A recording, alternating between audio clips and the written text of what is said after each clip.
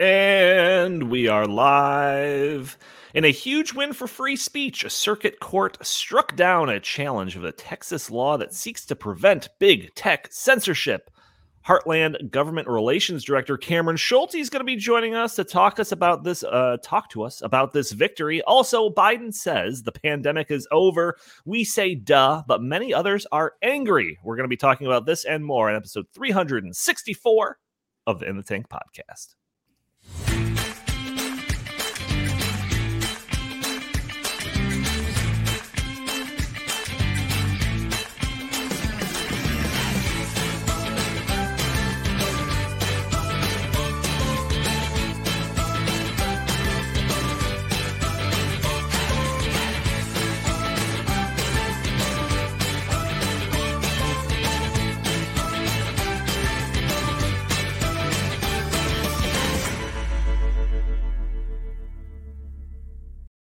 All right, welcome to the In the Tank podcast. As always, I'm your host, Donald Kendall, and joining me today, we've got a full crew. We've got Jim Lakely, VP of the Heartland Institute. How are you doing today, good sir? I'm doing very well, despite the news that I heard this week that because of a carbon dioxide shortage, of all things, that there could be huge spike in prices of beer around the country. But yeah, I know. I want all my friends to know that I'm okay. I'm well stocked, but I understand the entire state of Wisconsin is on suicide watch right now. Does that mean that we have to start turning on all the coal plants to get some new carbon dioxide emissions? Do we have to save the planet by resorting back to fossil fuels? I think that's what's going to happen. If you could sell carbon dioxide capture as a way to make beer prices go down, I bet you could get the entire country to get behind it. That's right. I think we need a strategic beer reserve. Oh, I think you're right. I think it's past time for that. We Wisconsinites, we're going to make a run on Korbel to get us through the next 9 months of winter. Those clever remarks are from Cameron Schulte. He is our Director of Government Relations here at the Heartland Institute. How are you doing today, good sir? I'm doing well. Always glad to join you guys. Oh, yeah. It's once in a blue moon you join us, but you always bring some interesting insights. So I'm excited to talk to you about our main topic. Also joining us, Chris Talgo, Senior Editor at the Heartland Institute. How are you today, good sir? Okay, I'm a little sad. It seems that summer's over here in the Chicagoland area, so I'm a little bummed. You got the flannel shirt on. You're already full swing when it comes to embracing the fall. Isn't today the first official day of fall? Is that right? Yes. Yeah, there you go. Perfect timing. Chris is probably burning a pumpkin candle in his office already. Has his comfy, cozy socks on. That's right. Listening to his Indigo Girls. Making s'mores, So we have a lot to cover today, but before we do, I always have that message at the beginning of the episode for those people that are listening to the audio-only version of the show, which is the majority of our listeners. And I encourage you to join us a day earlier on Thursday at noon Central Time. You can watch us streaming on Facebook and Twitter and Rumble and YouTube. You can join the conversation, put your comments and questions in the feed. Maybe we'll show your comments on the screen. Maybe we'll address your questions on the fly. So who do we got in? Who's here today? Who's joining us? I see Janice. I see TM Willemsa. I see Gary in the chat. Jason, Abel Windsor, Cowboy Ray Rogers, a lot of our standard crew here. So I'm excited to see what you guys have to say about some of our topics. To be happy early birthday to TM Willemsa. Oh, nice insight there. That's great. The only other thing of house cleaning that we should mention right off the bat is reference to that little postcard that is above Jim's shoulder there, because we have a benefit dinner upcoming, 28th annual Heartland Institute benefit dinner featuring Yeomi Park, who is a North Korean defector and activist. She will be joining us for our benefit dinner taking place on, October 21st, I think. That's a Friday. Tickets are on sale. You can go to heartland.org. There'll be a little banner thing or some type of little featured image you can click on, or you can go to benefit.heartland.org for information and tickets and all that type of stuff. We'll all be there surely. So if you're a constant listener of the show and you're in the area, you want to join us, maybe you will see our faces in real life. Jim, any other things that we should talk about before we kind of jump into some of our topics here? No, that'll do it. I really do hope that a lot of you, especially if you're a listener in the Chicagoland area, that you will come to our benefit dinner because it's going to be a fantastic, unforgettable night with Yeonmi Park. I mean, her story of escape from North Korea is going to change your life. It really will. And it's also a great way to help support the Heartland Institute and this podcast. So, and again, as Donnie said, to meet us in person. So I hope to see a lot of you there. Absolutely. All right, so let's there's been before we get into our main topic, there's been a story that's been kind of going around, and it has to do with potential 2024 presidential candidate Ron DeSantis. Maybe I'm talking out of turn when it comes to that, but he's been in a little bit of a news cycle because he did I don't know how to describe it, a stunt where he had 50 migrants transported up to Martha's Vineyard to see how they're going to deal with the situation. And it's been a kind of an interesting evolving story. Jim, you probably know a little bit more about this than I. Do you want to take it? Well, yeah, I mean, we actually, you asked, should we talk about this on the podcast this week? I'm like, yeah, that's kind of old news. But it's not, because it's an ongoing story, I think. So I think we should address it. I mean, so DeSantis has decided, and the governor of Texas as well, Greg Abbott, has decided, well, all of you preening liberals in your so-called sanctuary cities, while cities like, El Paso and, other border towns in Texas are being inundated by thousands of human refugees, of illegal immigrants every single day. Hey, how about you sanctuary cities that are highly populated and very well funded? Help us out and deal with some of these people. So they started flying these illegal immigrants up to places like Chicago. Signaling.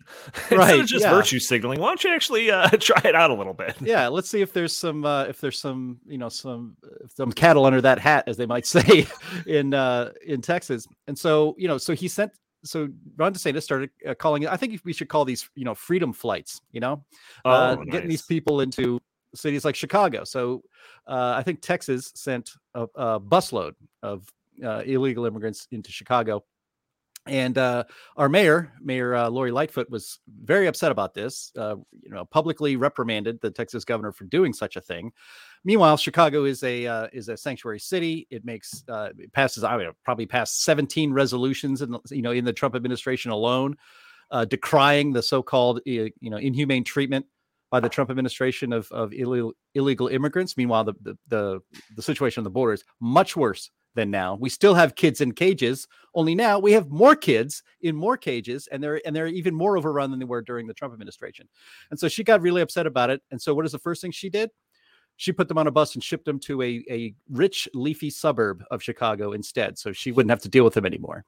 And and so when that was last week's headline, or early last week's headline, and then Ron DeSantis said, "You know what, Governor Abbott, hold my beer," and he sent a plane of 50 immigrants to Martha's Vineyard, another sanctuary community, probably the most leftist place in the United States, full of virtue signalers, full of white people, almost exclusively white. Barack Obama is very much in a minority with his $12 million estate on that island. And so he sent them there. And what happened, as people listening to this podcast probably already know, they didn't last 50 hours on that on that island of Martha's Vineyard. And then they called in the military to get them out of there. And they shipped them off to a military base on Cape Cod. And so it was like a complete panic that they sent 50 Venezuelan immigrants up there to Martha's Vineyard. And they didn't last 2 days, and they shipped them out. So, a lot of people were joking, maybe we should put the people of Martha's Vineyard in charge of our immigration policy, and then we'd have it under control, because they act fast, man. And they are pretty brutal about what they're going to do, because they don't want you here. They move you out. Well, what's so distorting about like the media, the news cycle and all of that is the first story that I heard about, in regards to all of this, when they actually arrived, these buses arrived, was this outpouring of help from the people of Martha's Vineyard, and they came with care packages, and they all banded together to help these poor, distraught people. And that's been the narrative on social media from this point on. You talked about how they didn't last 48 hours. They're put on buses. The military helped get them out of there or whatever. if you were to ask your average leftist or anything, just like consuming the media that they see on social media or anything like that, they're like, no, they all banded together and helped. That's the narrative that they're spinning over there. Well, they did band together and help. They banded together to help get them off their island. Yeah, you won't hear about that part. No. Chris, this was originally your idea to talk about this, so feel free to throw in your 2 cents about any angle of this story. Okay, so this fiscal year, we've had 2 million people cross the border illegally. Ron DeSantis flies 50 people to Martha's Vineyard, and this is the reaction that they take. It just goes to show that these people are not serious. But Donnie, this is a new development that I want to share with everybody. George Soros has helped them to fund a lawsuit against the governor of Florida for causing dizziness, for causing no kidding, for causing dizziness, for giving them $10 gift certificates to McDonald's when there are no McDonald's on Martha's Vineyard, and a host of other crimes against humanity. So they are seeking, as far as I know, $75,000 per person who was flown to Martha's Vineyard, courtesy of Ron DeSantis, on a private jet, after he put them up in a hotel for 4 days, fed them, clothed them, treated them like royalty. So their lives are infinitely better off because of this. However, they are suing on behalf of a George Soros funded lawyer based on the fact that they have been treated akin to the way that Jews were treated during oh my Nazi. God, of course that has to be brought up in every conversation. I gotta tell you, as a guy who travels touchdown and leave in 44 hours, that's quick turnaround. That's going to make anybody dizzy. Absolutely. Yeah, good point.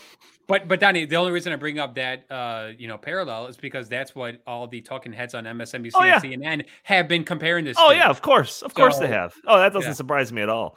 Cameron, we did not bring you on to talk about Martha's Vineyard, but if you have any comments about this other than glib remarks, feel free. As a guy involved in politics, I ooze glib remarks, but I'll save those for people who are much better looking and smarter than I am. Jim, feel free to touch on this, but then we should get to our last topic. We should, but some of these, I have a couple of points more to make on this. Lori Lightfoot and others on the left, other Democrats, have accused Ron DeSantis of being guilty of human trafficking. I believe he's actually under no joke. I believe there's actually a criminal investigation against him for supposedly kidnapping these 50 Venezuelan immigrants and then trafficking them to the most wonderful place to be on earth, pretty much in the United States, especially this time of year. Martha's Vineyard, of course, is the retreat, the summer retreat of the uber wealthy on the East Coast. It is off season. Most people have left now. They literally have thousands and thousands of beds to house people yet. And they're a sanctuary city. Now, if you're a sanctuary city, you're supposed to be welcoming to immigrants, right? These are the people who have the signs that, I believe in science and hate has no home here. And humans are not illegal, all that stuff. But when it comes down to it, when they can just extend a couple of days of support for these people that are sent there they can't even last a couple of days. They were working to get them off of there as soon as they landed. And it's the hypocrisy, of course, is enormous on this. And it just goes to show that, it's easy to virtue signal from your top one half of 1% lifestyle when none of this ever affects you. And the point, people are calling it a political stunt. The reason it was done, I'm comfortable calling it a political stunt because it worked. And what it did was focus the country. The whole country was talking about this. Focus the nation's attention on what is a real humanitarian crisis on our border. And it exists because this administration wants it to happen. And, to put that right in the faces of Biden's strongest supporters at Martha's Vineyard, I think serves a really good purpose. Another couple points here is actually the people of the United States are behind this idea of sending illegal immigrants to sanctuary cities that have volunteered to handle these people, right? That's why you're a sanctuary city. You're not going to turn them into the feds. We welcome illegal immigrants here. a poll just came out. CRC research. It was commissioned by National Review. 63% of likely voters agreed that sanctuary cities should share the burden of the 2 million illegals that have crossed the border in just the last 2 years. Even 51% of Democrats think that's a good idea. And then one last point, a lot was made. Oh, yeah. Well, actually 2 points. These immigrants from Venezuela actually came across the border in Texas. The federal government shipped them from Texas to Florida. So they were already human trafficked. They were already trafficked as human beings by the Biden administration. And so I guess Biden would be a co-conspirator in this criminal conspiracy that he's going to be facing charges for. I don't know. But look, and then there's a big difference. See, Venezuela, you can come to the United States and just cross the border at a proper place and apply for political asylum in the United States. I believe Venezuela is a country that qualifies for that because it's a socialist hellhole, which, that's another discussion about socialism on the rise everywhere, especially the United States. But Venezuela is an oppressive socialist hellhole, and you should be able to apply for asylum in the United States if you manage to escape. The problem is the lack of actual proper border enforcement has our system completely overwhelmed by millions and millions of people who do not have a legitimate asylum application to make in the United States. So then you have these Venezuelans that are just kind of stuck in limbo. And if we had an immigration policy that was handled in a proper way, we'd be able to handle asylum seekers. And so, the left is using these Venezuelans saying like, look, these are legitimate immigrants. Yeah, they are. But there are millions and millions who are not, that have overwhelmed the system, which causes these sorts of things to happen. So, if it's human trafficking, what DeSantis did, then Mayor Lori Lightfoot is also guilty of human trafficking by just, without telling anybody, just shipping them off to Burr Ridge, I think is the wealthy suburb here in Chicago. And so is the Biden administration for, people brought this up before. He's flown, the Biden administration has flown illegal immigrants all over the country on flights in the middle of the night. This has been going on for months, yet it's only when DeSantis makes a wonderful and timely political point that now it becomes a criminal investigation. Our entire system is corrupt and broken. And that's why I think this story actually, in a kind of funny way, really exemplifies that. Oh, and Donnie, I think the reason that DeSantis did it and Abbott also is because they wanted to bring the issue into the forefront of the American public, because the mainstream media is not reporting on this one iota. The only reporter who's been down at the border consistently for the past 18 months reporting on what's happening there is Bill Melugin of Fox News. And hey, guess what? The White House is incensed with the fact that he's actually reporting on that. They've also shut down Fox News drones that show what's happening along the border because they want to keep this stuff a secret. That's why Kamala Harris has not been there. AOC has not been there. They do not want to bring attention to it. And this was a smart political move by the governors of Texas and Florida, because by simply sending 50 people to a liberal enclave in the Northeast where, the mainstream media is basically located, they have brought this to the attention of the people. So I think it was a win. Yeah, we'll see how it plays out. Just to end cap this, to kind of put a cherry on this issue, I think what most people were frustrated about is how quickly the folks of Martha's Vineyard said, we don't have the resources to accommodate and to provide for these migrants. And in one picture, I saw in the news coverage, in one picture, there was a brand new, very large home being built. And this should have been an issue that was embraced. It was what DeSantis and Abbott have been doing, is providing perfect Marxism for them, right? This was from each, according to their means, from each according to their needs, to each according to their means, right? So DeSantis and Abbott were providing these migrants opportunities in the United States that even the four of us do not have. And it was just such blatant hypocrisy. And I think that's what is kind of underlying that poll that Jim referenced in National Review is just people see this as why does El Paso, Texas have to bear this burden? Why does Del Rio, Texas have to bear this burden? And if anybody's ever been to Jacksonville, Florida, why does Jacksonville have to bear this burden? I'm kidding for anybody watching. David Hoyt, our staff in Jacksonville, knows that I tease him relentlessly about about being Jacksonvillian. I know we're going to move on. Just one last point. The reason that they were turned around as quickly as humanly possible out and gotten out of Martha's Vineyard, because every minute that they remained in Martha's Vineyard increased the danger that more would be sent.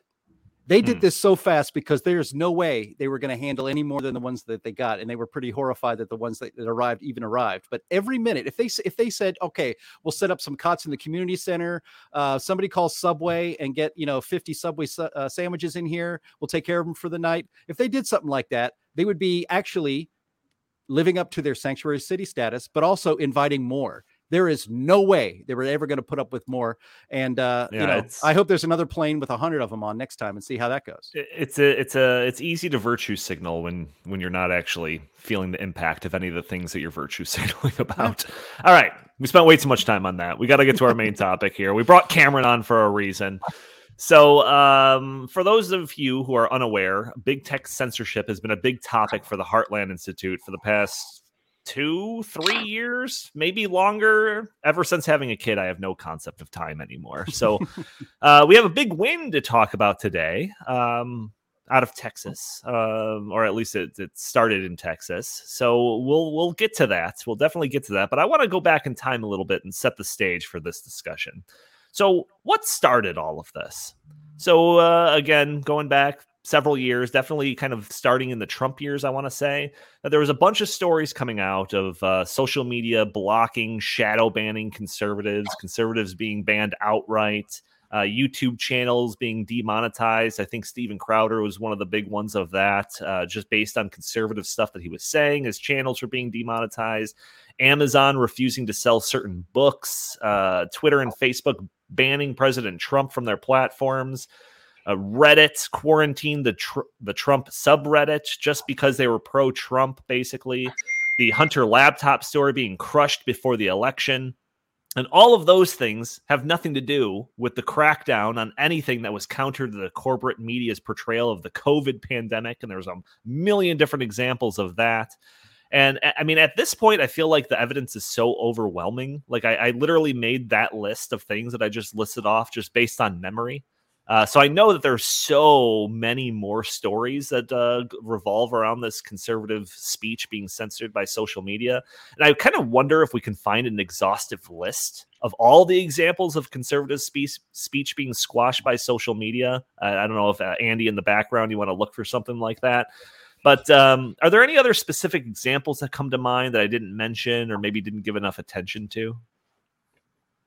Maybe in the chat, anyone can throw in their suggestions or trying to count out the examples is like trying to count the grains of sand on a Martha's Vineyard. Oh, well, that's what beach. I'm saying. There's just so many.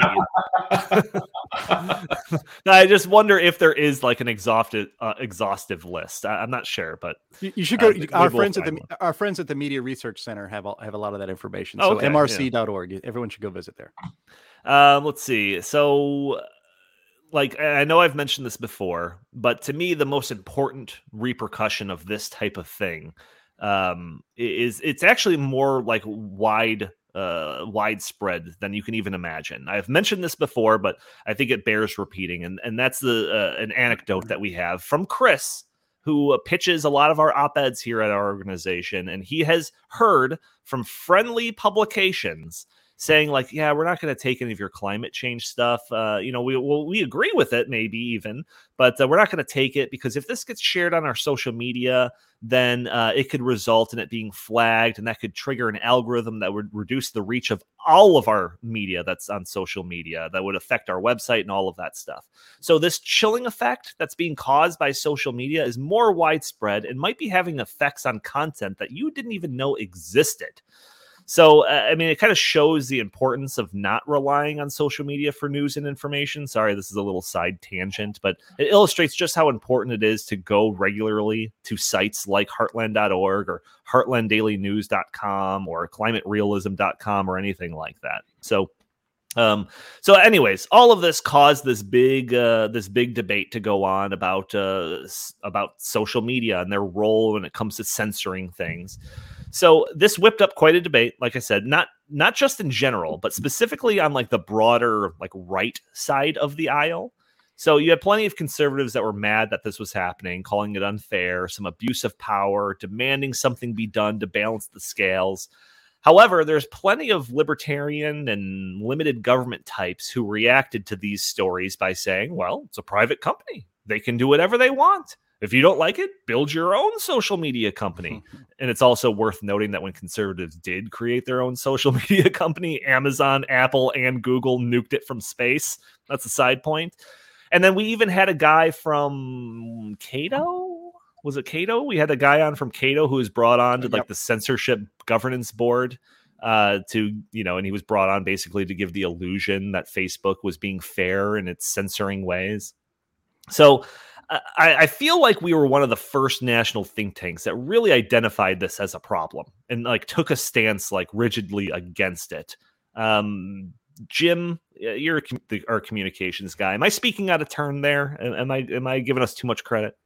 No, I think that's right. I mean, we were one of the charter members of, like I mentioned the Media Research Center before. They put together a free speech alliance, and we were one of the charter members of that organization. We were talking to them as they were thinking of forming it. I think it was back, was it 3 years ago now? Because we started to see, even before the censorship of right-leaning viewpoints being censored on social media was even really a thing. And of course, it all related to the 2020 election. And actually, everything goes back to Trump being elected, because the social media companies will never forgive themselves for allowing Trump to be, for allowing the people of the United States to select Donald Trump as their president. They will never forgive themselves for that, because they think they didn't do enough to stop this fascist from taking power in the White House. And they're just so they've never really gotten over that. And that's really the underlying emotional, being on the left means always being in close touch to your emotions. And they've never really gotten over that emotional hurt that they had from letting Trump be elected president. And so, but we saw huge drops in our ability or our reach on Facebook many years ago, about the time yet again of another election season. This was actually it was in the 2016 election. We were nice and we were hopping along with our impact and reach and stuff on Facebook. I still have the chart on the side of on the wall here in my office, and then it just dropped off a cliff about 3 weeks before the election.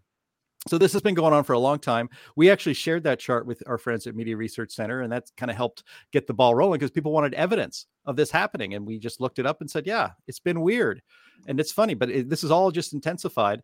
And, what's great is that, this is where I'll just hand it off to Cameron, I think, is that the Heartland Institute, we are a think tank that works a lot with state legislators. We are a national think tank, but kind of for the 38 years we've been in existence, we've really focused on kind of being staff support for your local and your state legislature. And we started working with them and telling them, people think that big tech censorship is too big. We can't do anything about it. I'm just a state legislator in Kansas or Texas or Florida. What can I do to fight Facebook and Twitter suppressing the speech of my constituents? Well, Cameron Schulte and our government relations department said there's actually a lot you can do. Ain't that right, Cameron? There is. Thanks.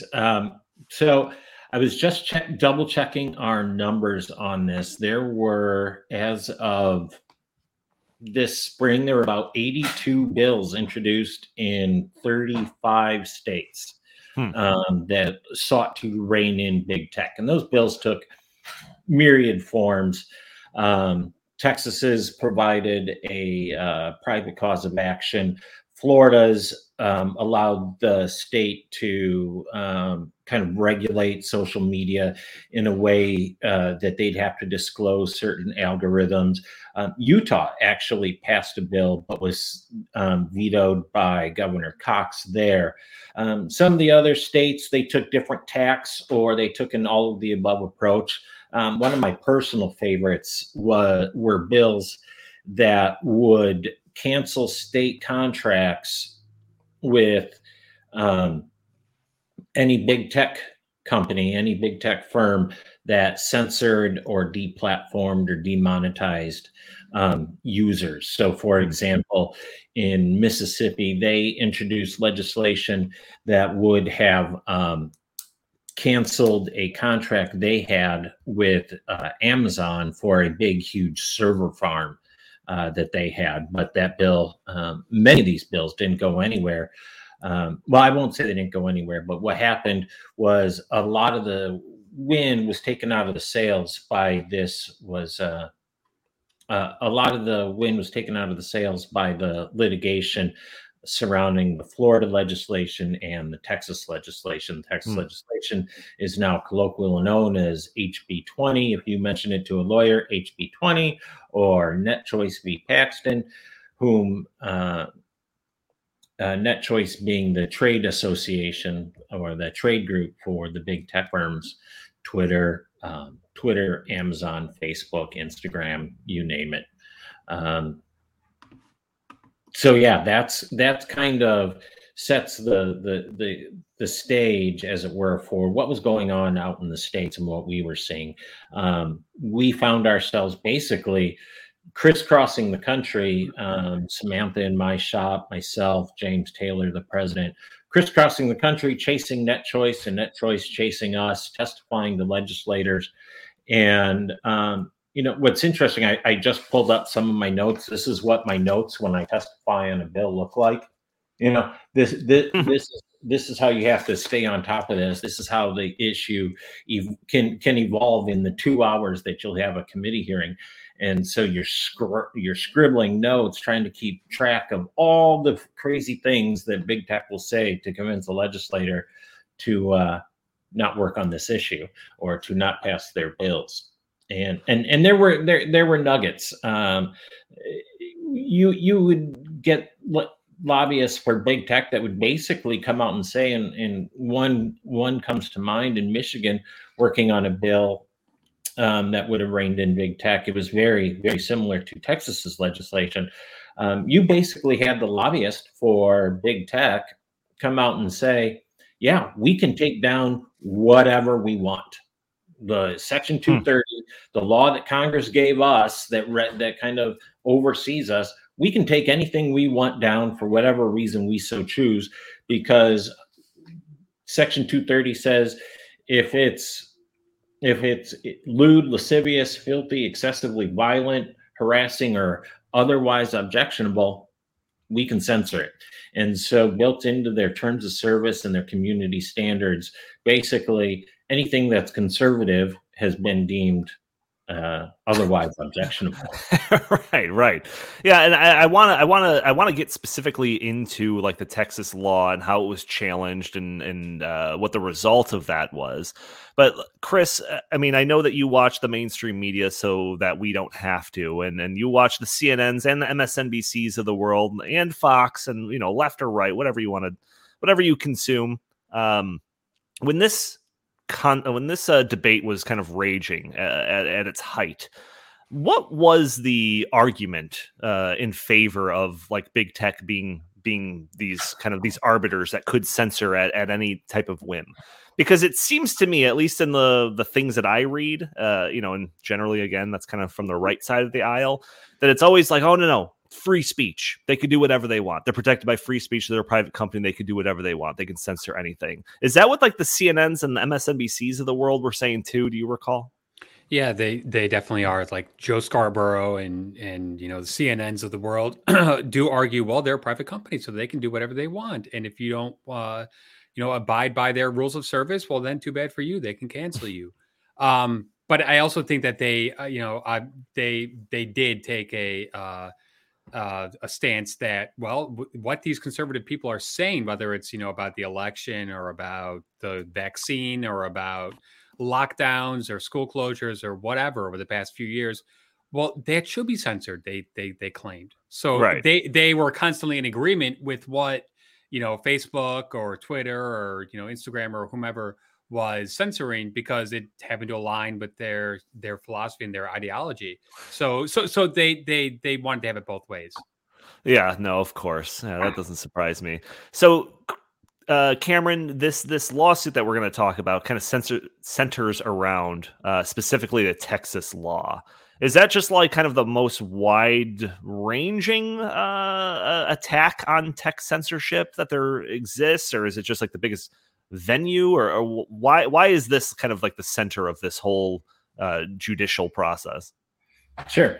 So Texas, Florida, and Utah all passed bills that sought to rein in big tech, right? Florida's was immediately sued and enjoined by a federal district court, but NetChoice sued to stop that. Utah's bill was vetoed by their governor, citing constitutional concerns. And then when Texas passed theirs, NetChoice also sued to stop that. And Texas's law, HB 20, was then enjoined by the district court there. AG Paxton then appealed the injunction to the Fifth Circuit in New Orleans. And the Fifth Circuit said, this bill's good, this law is good, and we're going to lift the injunction. We're going to lift the stay. NetChoice then appealed straight up to the Supreme Court of the United States, where the Supreme Court basically lifted the stay and said, no, the bill cannot go into effect pending resolution of lower courts. So then last week, Friday, a week ago tomorrow, the Fifth Circuit in New Orleans lifted that stay and issued a 150-ish page opinion, basically eviscerating NetChoice's legal arguments that they have a First Amendment right to censor. And basically that's the thrust of their argument, is NetChoice and Big Tech feels they have, despite Congress declaring them platforms, they feel they have a right to censor because as a private company, they enjoy certain First Amendment free speech protections. We filed an amicus brief in that, actually, as a matter of fact, and the courts cited us, actually, which was kind of exciting for us. But nonetheless, the Fifth Circuit eviscerated NetChoice's legal arguments, or Big Tech's legal arguments, saying, no, you either have to choose. You are either a platform or you're a publisher, but you cannot be both. Yeah, right. And that's the heart of the matter, and I know that we've talked about this in length before, but again, this is one of those things that bears repeating. Section 230, the idea that these social media companies are supposed to be open platforms, not publishers. And because they're open platforms, they're given this special protection that prevents them from being sued for what some random person posts on that site, the way that publishers could be held liable. However, when a company starts censoring things based on political rhetoric or just whatever they just don't want to have on their site, now they cross that line into publisher territory. And you should lose your liability protection. And this is like that part of the debate that I think like even people left or right of the aisle are unaware of. They're unaware of this nuance when they're talking about what private companies can do, at least back in the early days of the conversation. But like that to me is the most important part.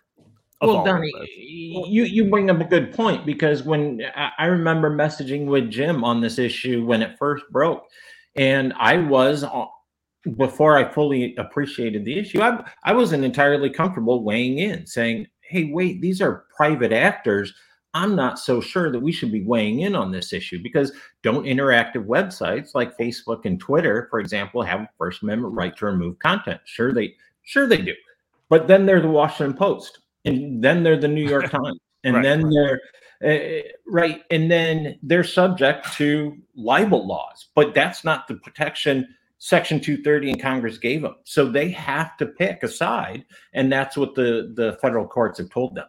And this is going to SCOTUS. This is Justice Clarence Thomas has basically been asking for this lawsuit for several years now, because Texas came in and said, you're a common carrier. The Texas law said, you're a common carrier, and we're going to treat you like a common carrier. You cannot discriminate. You cannot censor your users for viewpoint, for what they're expressing, not necessarily content, but for viewpoint. And so what you have here is Texas came in and said, you're going to be AT&T. You're going to be an electric utility for the purposes of free speech and people sharing ideas, because 97% of all social media traffic flows through Twitter, Instagram, and now TikTok. But 97% of all social media traffic flows through three firms: Yeah, Ronnie, I like when you bring up. So I'll go to you, Chris, in 1 second. But I like when you bring up like the energy carriers. Like, could you imagine like people running to these like energy companies and defending their right to shut off energy to some house because they don't like the Trump sign in their front yard? It would be ridiculous. Guaranteed. Look, the Heartland Institute's offices we're in occupied territory, right? I mean, if they could shut our offices down, they would have by now. Yeah. Chris, go ahead. Sorry. Yeah, I think this is also part of a bigger debate happening in the country right now about free speech. I think in the past few years, people are starting to dismiss the notion of free speech. And especially I think younger people are saying, well, if it's hate speech or if it offends somebody, then it should be able to be banned. And that's not free speech. Free speech is very black and white. You either have it or you don't. There is we have some free speech for some stuff, but we don't have free speech for other stuff. So I think this is like, like a line in the sand that must be drawn. The United States of America was founded upon freedom of speech. You are allowed to say what you think. And, it doesn't matter if these technologies have the ability to censor it or not. This is, I think, just a part of a much larger societal conversation that we are having and need to have. In which are you allowed to say what you think, even if it might hurt some people's feelings, or even if it might, not, walk the line with what people want you to say. I think this is much larger than just big tech censorship. Yeah, no, I think you're right, and just keep that in mind when I read some of the responses to this the lawsuit decision that was granted. Because some of it's ridiculous, but I just want to read some of the statements in the aftermath of this decision. So the majority statement says, so this is actual from like the judges that ruled on this. In urging such sweeping relief, the platforms offer a rather odd inversion of the First Amendment, the court's majority decision said.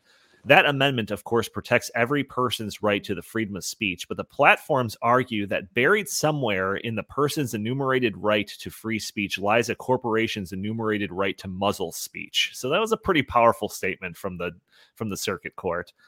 Texas Attorney General Ken Paxton's statement, this was on Twitter. He put, "Breaking, I just secured a massive victory for the Constitution and free speech in federal court. Hashtag big tech cannot censor the political voices of any Texan.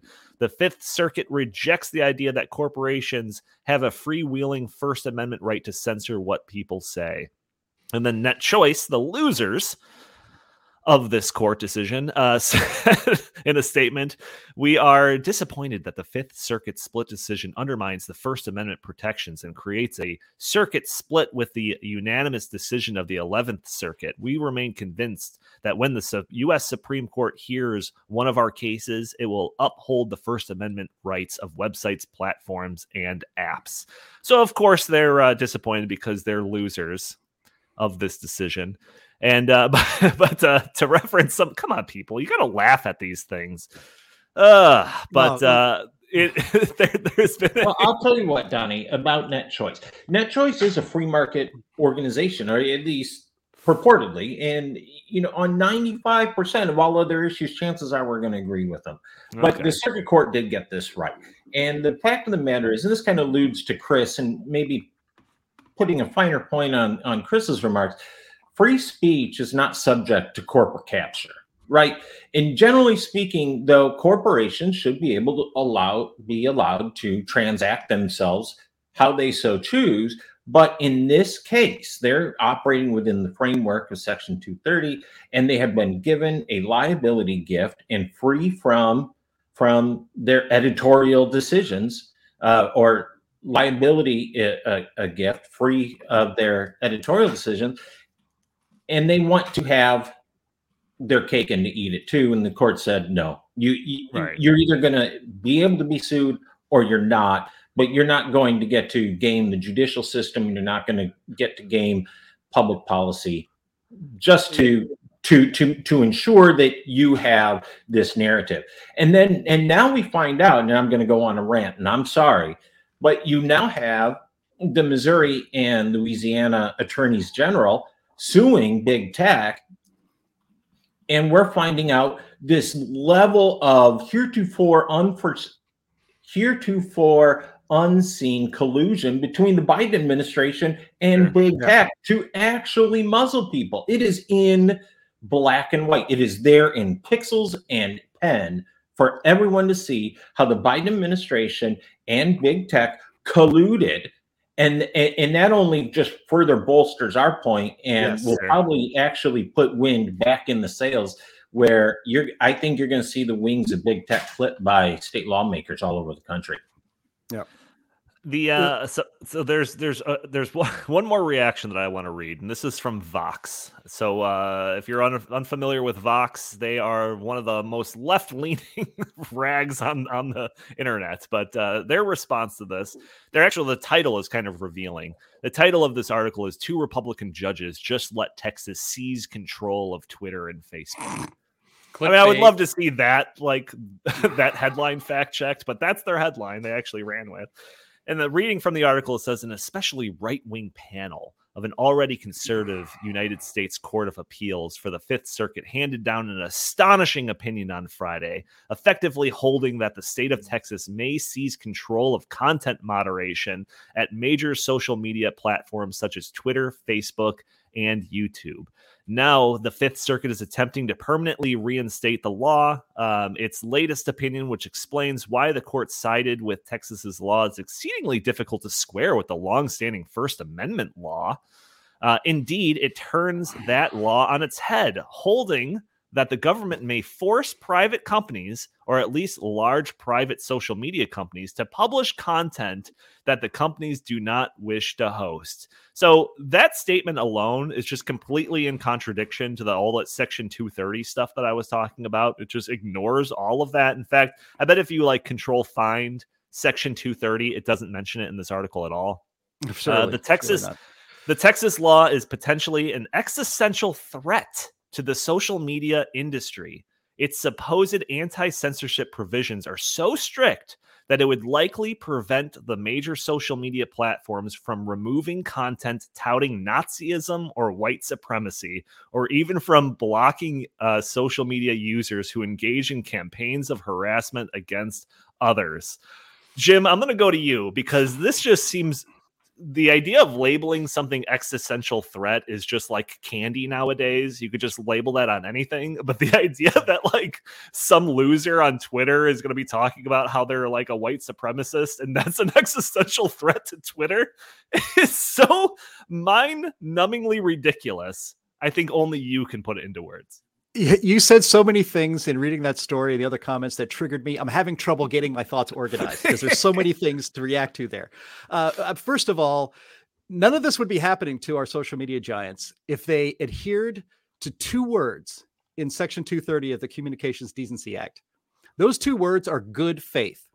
They have never acted, and this goes back to the 2016 election where they were arguably acting in good faith by allowing all sorts of political speech because they are a platform, not a publisher. But they did not act in good faith, which is why they did not act in good faith. People on the right had their constitutionally protected speech violated repeatedly. And as Cameron mentioned, with the coordination of government actors, when a private company acts in direct coordination with a government agency, like say the CDC or Fauci or the White House, they are actually then government actors. So they are actually violating the First Amendment as a private entity because they're working in concert with a government agency. So that's first off. But none of this would be happening if they acted in good faith, but they couldn't do it because big tech is dominated by radical leftists and they cannot. And if you know anything about the left, they don't want to debate anything.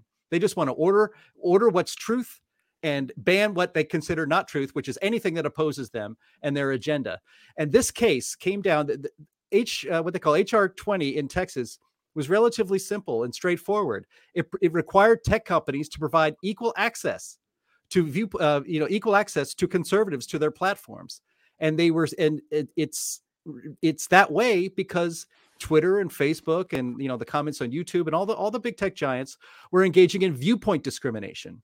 And again, it's not that they want to be either a publisher or a platform. They want to be a publisher when it suits their ideological purposes, and they want to be a platform when it suits their ideological purposes. And so the argument that NetChoice made, and Cameron had pointed that out, and the Vox story pointed this out. Supposedly, this decision or that law violates the free speech rights of a private entity like Facebook or Twitter, right?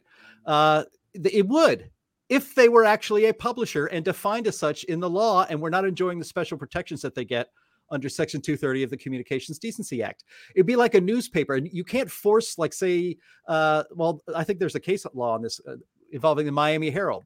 You can't force a newspaper to publish something it doesn't want to. Sure. Why? Because it is a private entity and has the right to choose what to publish and what not to publish. So these social media giants are platforms, and they are protected by the law because they are supposed to allow and have a good faith effort to allow all viewpoints to be shared on their platforms. They have not done that. They brought this upon themselves. So if we are seeing the end of social media as we know it in the United States and around the world, good, because social media as it is right now around the world is discriminatory, and it violates the free speech rights of half of this country. Yeah, real quick. Wait, Cameron, real quick. Just for the potential that we'll have time to talk about our last story, I'm going to give you final word on this topic, and that starts now. Go ahead. Jim, your point was the landmark Supreme Court case that said, yes, the newspapers are publishers and they have free speech rights as New York Times or Sullivan v. New York Times. Landmark case. And that case actually was cited extensively by NetChoice. And then the other case was about the gay pride parade in Boston, where they felt the organizers of the parade felt that they could prohibit homosexual police from participating in the parade, and NetChoice leaned heavily on that case. And in the judges in the Fifth Circuit, citing us, we didn't use this phrase, but citing our legal arguments, basically said what they're calling was, quote, ridiculous switcheroo, basically saying, have your cake, eat it too. So that's what we're going to see, or that's what we're seeing. And this case is going to go to the Supreme Court. Any timeline on that? They're thirsty for it. Do you think any timeline for that? Are we talking years from now? Are we talking about months from now? You have any idea?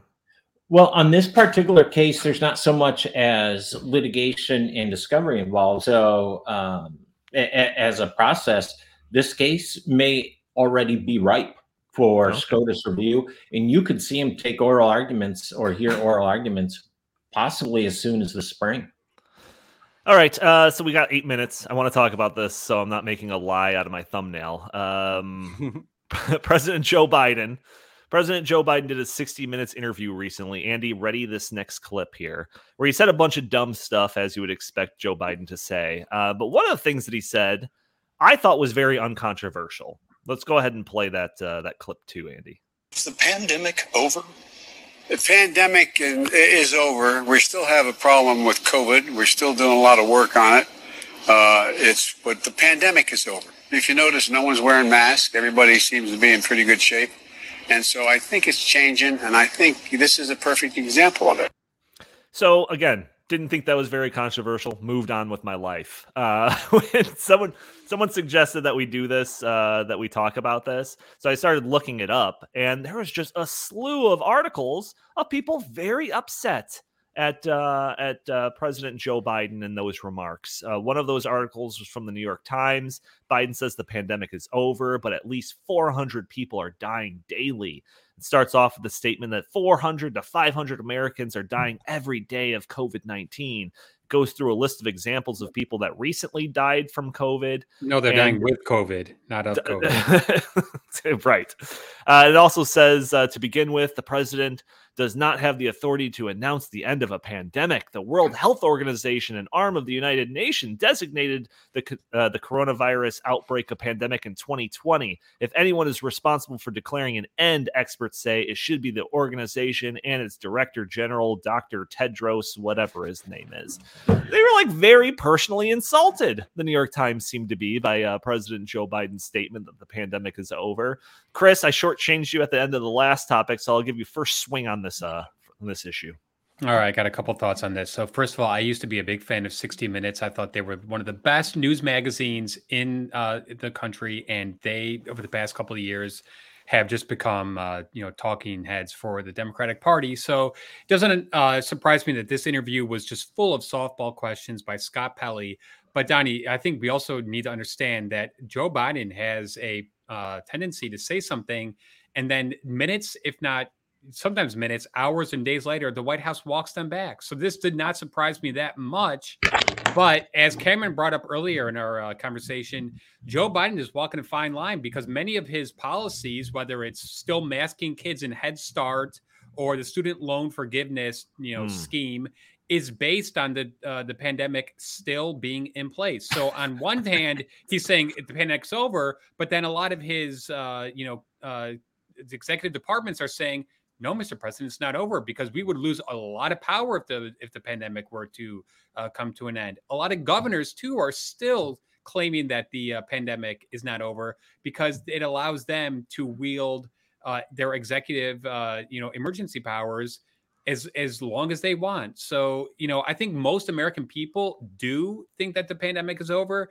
However, like I tell you, Donnie, this morning when I was, getting ready for work, I see kids walking around with masks on outside while they're getting ready for the bus. So I still think that a lot of people are not, are not on board with the pandemic being over because they're getting such mixed messages. And this is just another example of it. Biden says it's over on 60 Minutes. And then, the next day, Dr. Fauci comes out and says, no, it's not over. Karine Jean-Pierre comes out and says, no, it's not over. So the American people are confused. Yeah, Jim, what do you think? Because we can go through all the different agencies, all the different governors, all the different government structures or media, and all the skin that they have in the game for perpetuating this idea that the pandemic isn't over and that it's going to go on forever. But why would Biden say that then? What do you think, Jim? I think he said that because, I don't know, he believes it. That could be because of that, because he accidentally said the truth. Right. I don't know what story you read. Was it 400 or 500 people dying with COVID? Well, let's just even say they died of COVID. To which I say, because I'm a heartless jerk, so what? It doesn't. How many people die in car accidents every day? How many people die from, an accident, falling off a ladder every day, or gun violence and all that stuff? 500, 400. How about fentanyl? Yeah. Oh, there we go. Now that's even a big, that actually is a real big crisis. But, the reason this is important, and you mentioned the whole student loan giveaway debacle, $500 billion was predicated on the fact that we're still in a COVID emergency, but we obviously have not been in a COVID emergency for at least a year. But there are still 10 states that have declared COVID emergencies for which their governors have emergency power to basically rule as dictators. Those are California, Connecticut, Delaware, Washington, Minnesota, Texas, Illinois, Kansas, West Virginia, and Rhode Island. So just last week, it was the 34th time our governor, J.B. Pritzker, extended his emergency. He has spent 69% of his time in office under emergency COVID power. It's absurd, and these things need to end. And that's why him slipping out the truth that we no longer have a COVID emergency. There needs to be put pressure on, especially those 10 state governors and everyone else, to end these emergency powers. They have to go because it's tyrannical. It's not the way our government is supposed to operate. Cameron, we are very, very short on time, but if you have anything to add to this topic of discussion, now's your opportunity. I actually think the reason everybody wants him to not say the pandemic is over, I think it's actually far more insidious. And it is his ability and penchant to govern and to legislate without Congress. Congress does not do much. They're not doing much because that's the way the system's designed. And that system frustrates a liberal agenda. And that liberal agenda is big spending on teachers, on public sector unions that like to build roads, that like to that work for the schools, that government employees. To declare the pandemic over means the spigot's going to get turned off sooner rather than later. Mm-hmm. Donnie, I also think that this has election ramifications because, as we know, in 2020, they loved their mail-in ballots and they loved all the pandemic restrictions and how they impacted the election. Yeah, which all facilitated the freest and most fair election of all time. We got to make sure to say that. Of course. Thank you, our host YouTube. oh yeah, we got to say that. All right, we're already pretty much at the end of the show, so I want to thank everyone for joining us for this episode of the In the Tank podcast. Join us every week for a new episode. Audio-only listeners that are catching this on a Friday, join us a day earlier on Thursdays at noon Central Time. We are streaming on YouTube and Twitter and Facebook and Rumble. You can join the conversation, put your comments and questions in the chat. Maybe we'll show your comments on the screen. Maybe we'll refer to your questions, respond to your questions on the fly.